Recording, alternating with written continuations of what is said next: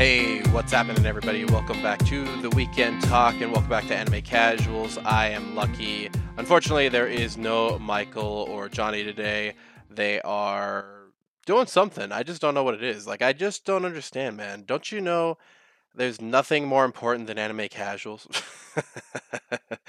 I couldn't say that with a straight face. Anyway, if you guys are new here, welcome. Basically, what we do on the Weekend Talk is we talk about our weekly anime that we're catching up with. And those anime also we put them in hype order, meaning the first anime that we talk about is the least hype of the week. The last anime that we talk about is the most hype of the week. So I guess we're back to putting One Piece first, but I'll get to why that is in a second. One Piece episode 1020. We've got what else do I want to put? Okay, we're gonna put Shield Hero season 2 episode 10 next. We're gonna put Kaguya-sama season 3 episode 9 and Spy X Family episode 9. So let's start off with One Piece. What are we doing here, guys? What's going on? Are we just going back to our old, I don't know, the old song and dance that we were doing for literally 15 to 20 episodes of just simply showing different people doing absolutely nothing to progress their own story?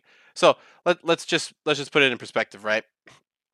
We have Sanji doing nothing against women because he doesn't hit women. Cool, I get it. Whatever. Um, Against what's her name, Black Maria. Hope I don't. Out of context, that probably sounded really weird. But we have I'll just call her Maria from now on. So we have Maria. She is tying up Sanji. She wants him to scream out for Nico Robin in order to trap her, since she is one of the most important people in the world. We've got... Okay, so we did get a little bit of something that I wanted to see, but didn't really show too much of it. We've got King versus Marco, which is something that I called for last week, and I'm really happy to see it this week. I thought it was going to be a little bit more. What the fuck, man? We have the former right hand man to Whitebeard facing the right hand man to Kaido, and we're not getting more of a pop from this. Come on, how? And especially since they're both flying. There's so much, dude. I mean, remember, King is the guy that kicked over Big Mom's ship and almost took them all out. He literally almost took out most of the Big Mom pirates, including Big Mom, all by himself. Okay, now for anybody out there oh, but he just kicked over their ship. I mean, he kicked over their they could have stopped him from kicking over their ship. They didn't, So still, anyway, so we have that. We've got Lelo guy with Prospero, I think his name is, going up against the two. The two furry dreams over there. The two dreams. For all you furries out there, Carrot and Wanda. Is that her name? Carrot and Wanda. I'm getting flashbacks to Doctor Strange. Anyway, see, the thing is, right? As I said in the beginning of this discussion of One Piece, there's not a whole lot going on. We get to see a whole lot. We even get to see Jinbei fighting a cat person, right? Sabretooth, tiger, cat person, I guess. That's all cool, whatever. But nothing's happening. Also, I thought Frankie defeated this Triceratops. What are we still doing fighting the Triceratops? What are we doing here? Why are we still fighting the Triceratops guy? Okay, I saw you slash this fool last episode, and for some reason you're still fighting him. Did they need another clip to put in there to expand the buffering range? What's going on here, guys? You know what I mean? We get to see, this has always been a problem with One Piece, and maybe it's just now that I'm starting to realize it because, well, granted, it was probably Whole Cake Island was the first time I started realizing it because, I binge watched. I started binge watching it around the Seabody Archipelago. And once it hit the Big Mom arc, I was like, or Whole Cake Island, I was like, oh my god, this is crazy how they just show different people. Because before I didn't really care because I was like, oh, I'll just go to the next episode. But now it's like, oh my god, we're gonna show people making like you know what it reminds me of, or you know what like a good example would be like if if um if like instead of showing like I'm trying to think of how to cater to my audience here. How about soccer, right? Instead of showing us the whole damn soccer match, right, or showing us the big screen, like the top down view, instead of showing you that, they literally show a step from each person on the damn field. It's like, hey, we're gonna show you Ronaldo, then we're gonna show. I don't know any soccer players except for Ronaldo, to be honest with you. So, then we're gonna show you this person, then we're gonna show you this person, then we're gonna show you this person. But like nobody's kicked the ball yet. Nobody's even like touched the ball. It's literally just everybody going from just walking one step. But since you're showing each person walk one step individually, you're not showing them all walk one step. It takes a whole lot of time to get through. So, yeah, that's where I am with One Piece right now. Especially after we got such a cool fight with Big Mom and Kaido that was just about to get heated up. And granted, I know the manga is on break, so maybe they're trying to stall for some more time. Just take a break, One Piece. You don't have to. You don't have to do this, right? We talked about this before. My Hero Academia does this, and they're killing it, right? Did we literally have like 5 to 6? Actually, I don't remember how many months, but it seems like we have like at least 5 to 6 months where like we're chilling without My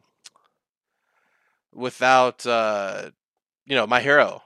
Then it's totally fine. There's no problem with it. In fact, it gives us more to be hyped about. So, thank you for doing what you guys do, but still, take a break, guys. It's fine. Anyway, uh, oh, and then at the end of the episode, we get Robin coming in.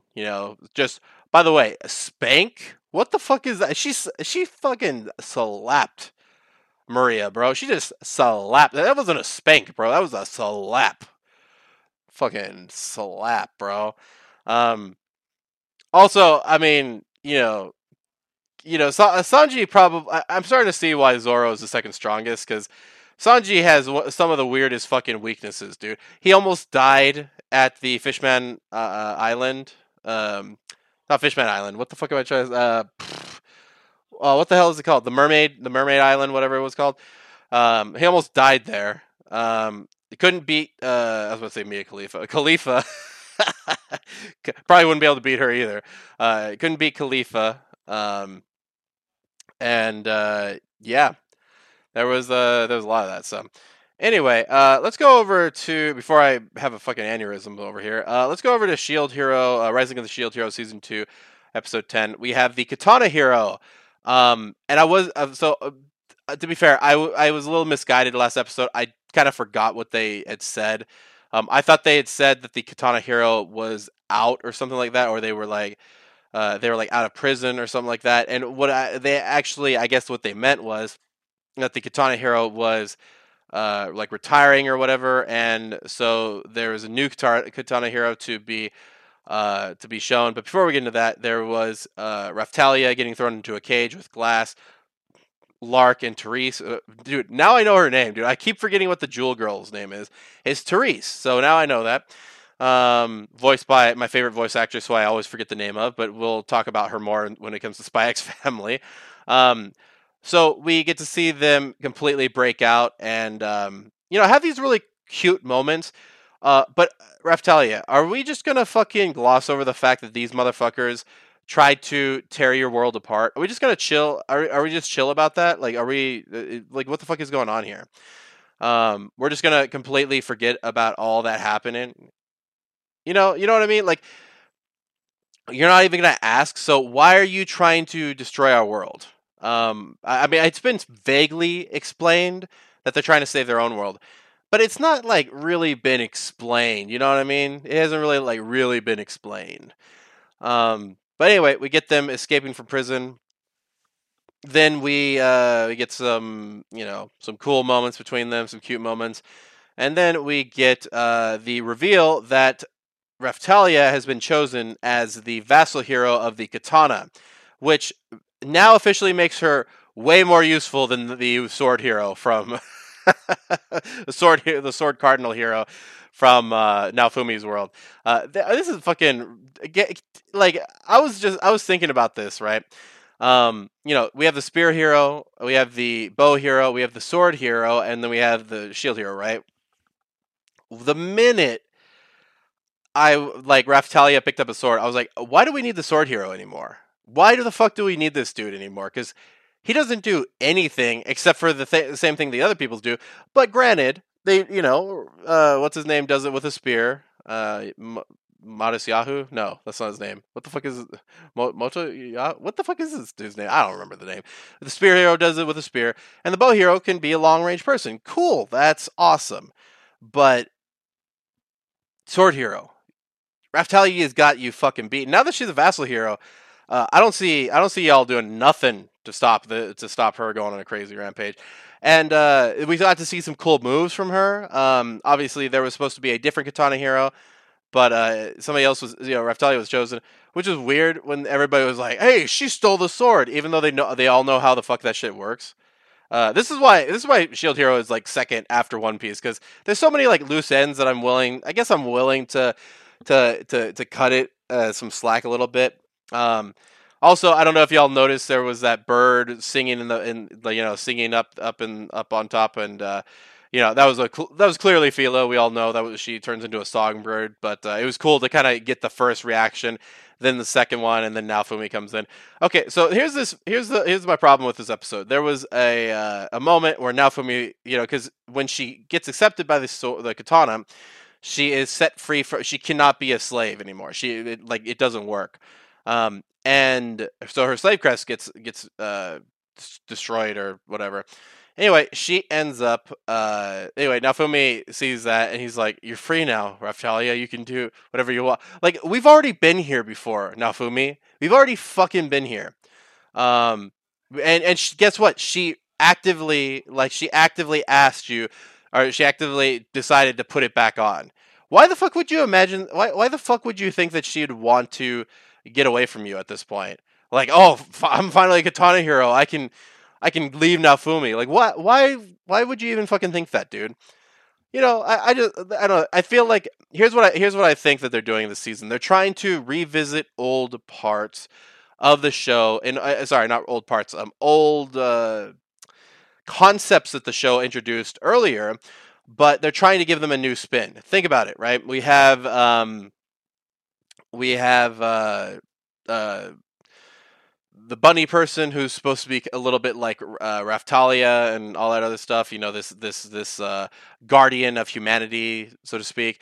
You have got you've got another group of heroes. One that was literally fucking thrown into an infinite labyrinth, which to a certain degree, Naofumi was exiled from everybody. And I hate to say it, but the show has lost a little bit of its edge that it once had, and and that's why I think I'm craving for Naofumi to go fucking ham, which he hasn't. Why has Naofumi not gone full hatred mode? This is the problem with harems, okay? Ari Fureta had a little bit of this, where it's like, I want to see the dude be edgy, but he's got a bunch of these fucking girls around him, and now he's not edgy anymore. He's all the girls kind of like, tell him to calm down. No. Why? What the fuck? Why are we telling the dude to calm down when he gets exponentially stronger? Also, it makes it very, very fun to watch. Okay. Now, granted, you can calm him down after, but I need to see. I need to see the fucking. I need to see the rage mode. I need to see the rage shield. I need to see um, all that stuff. So either way, listen, this season's not bad by any means. It's definitely giving me some new looks. It's very interesting to see all this stuff, but it just seems there's just something off about it, man. That I can't take I can't quite explain. I don't know how you guys feel about the season, but yeah, it's just something off about it.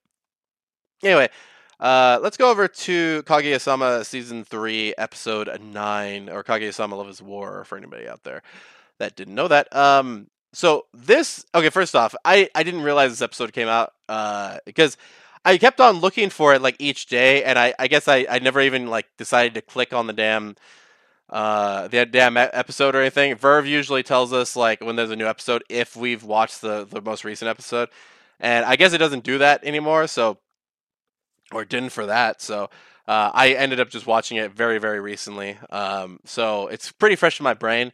But yeah, this episode was actually I was kind of trying to figure out which episode I should talk about first. Would it be Kaguya-sama or Spy X Family? But yeah, Kaguya-sama had some great moments, man. So we have this cool flashback of Shirogane first coming to this high school, which, by the way, I want to see way more of. I want to see like we talk about flashbacks being fucking boring all the time on here, but that's only when we talk about flashbacks in One Piece.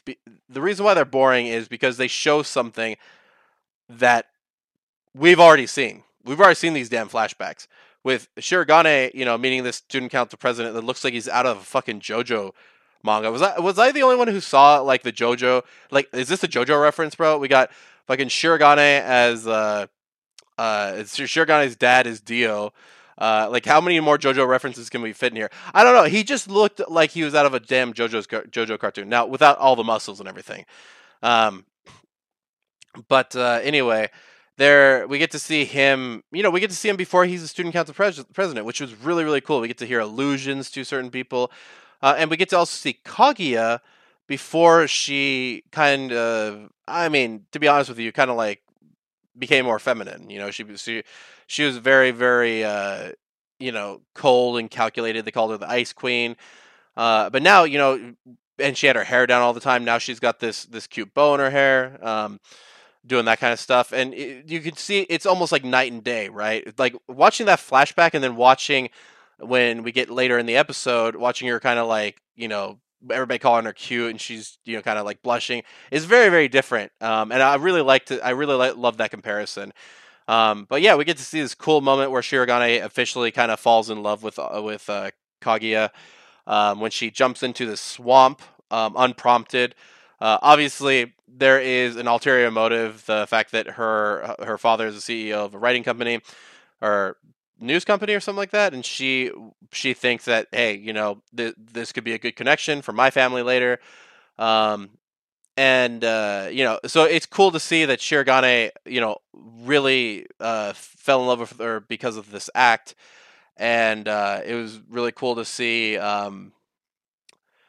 Excuse me. It was really cool to see also Kaguya at this point. She's not thinking the same way that she was at, to the present moment. Speaking of the present moment, we get to see this cool cosplay cafe that they're doing. Kaguya is in a what do you call it? Like a fuck, dude. I'm trying to remember. Yukata? No, that's not. That's probably not the word. But either way, she is very dressed very like old timey. And it was cool to see. Also, we get to see Ramen King, the two Ramen Kings, coming in. Also, they say they were in there for ramen, and they did not get ramen. Anyway, we get this guy. If you guys don't remember the Ramen King, he went up against Chika in the second. Wait a minute. Was it the second season? I think it was the early second season, but I could be wrong about that. It might be the end of the first season that he showed up. God, Kaguya-sama has been a fucking journey, dude. Anyway, we get to see the Ramen Kings return. Also, the fact that there are 4 Ramen Kings, I'm kind of excited to meet them at some point because it is hinted that we are going to see them at some point. But yeah, we get to see the Ramen Kings originally there for coffee. Once Kaguya is insulted about the fact that they don't like her coffee pouring technique, she decides, hey, I'm going to pour tea for you motherfuckers because that's what I do. Gave him the tea. This guy's like, yo, I fucking taste love in this tea. He just starts spilling all our secrets and everything. Like, oh, you want to serve this to the one you love. How you tell that from tea, I don't know. It's pretty incredible, but we get to see that, and I don't know. There was a really cool moment in there where just like when Shirogane's sipping that tea, and then all of a sudden the background goes to white, and that Ramen King's there. He's like, "So it's you," One thing, and I don't know if this happened on everybody's stream that watched it. There was this part where the Ramen King, I forget what the hell is. The one with the glass. No, they both had glasses. The one without the J. The one that wasn't J. I think his name is Jay, but the one without the J hat on. He does this moment where he's talking to he's talking about Hayasaka's like coffee pouring skills being so freaking awesome. And at some point, it shows him like in front of the world. You know what I mean? Um, and I see a green screen splotch on there. And I was very, very confused because this looks like a fucking editing mistake I would make. You know what I mean? Like, and I have made before. And I also see Hayasaka with the same green screen like blotch behind her. And I'm trying to figure out like what the fuck is going on. Is this the stream or is this a mistake that they came out with? I don't know. You guys are gonna have to tell me, but let's keep going with the episode. There's also Ishigami getting ready to ask out Tsubame Senpai, and we get to see all of this great tension. We also get to see Maki again. What did he call her? Mood swing girl, which is pretty accurate. One thing I will say, I was really surprised at how like nice she was to Ishigami. And I don't know if anybody else is doing this. I mean, I could be wrong, but Ishigami has a couple choices. He's got Ino, I think is her name, right? Ino. He's got Ino. He's got Tsubame Senpai. But if Tsubame Senpai doesn't work out, I kind of want to see him maybe try Maki. Because Maki, first off, she needs somebody because she's going to try and ruin this fucking couple's relationship. Whatever the couple's names are. But yeah, I don't know. There's something about it. But anyway, my boy Ishigami fucking gets a yes to when he asks Tsubame to go to his horror haunted house, whatever the hell it's called. And we get to see the three fucking nerds who don't have any fucking nuts or just chilling in the background, getting pissed off that my boy Ishigami dropped his nuts. But yeah, it was a fun episode, and we're getting ready for part 2 when we get to see everything. We got a couple hints at what's going to happen, right? We have the people in the horror haunted house. What are they gonna do? We have Shiragane's dad did something, but we don't know what. We don't know what he did when he met Kaguya. So that'll be interesting to see.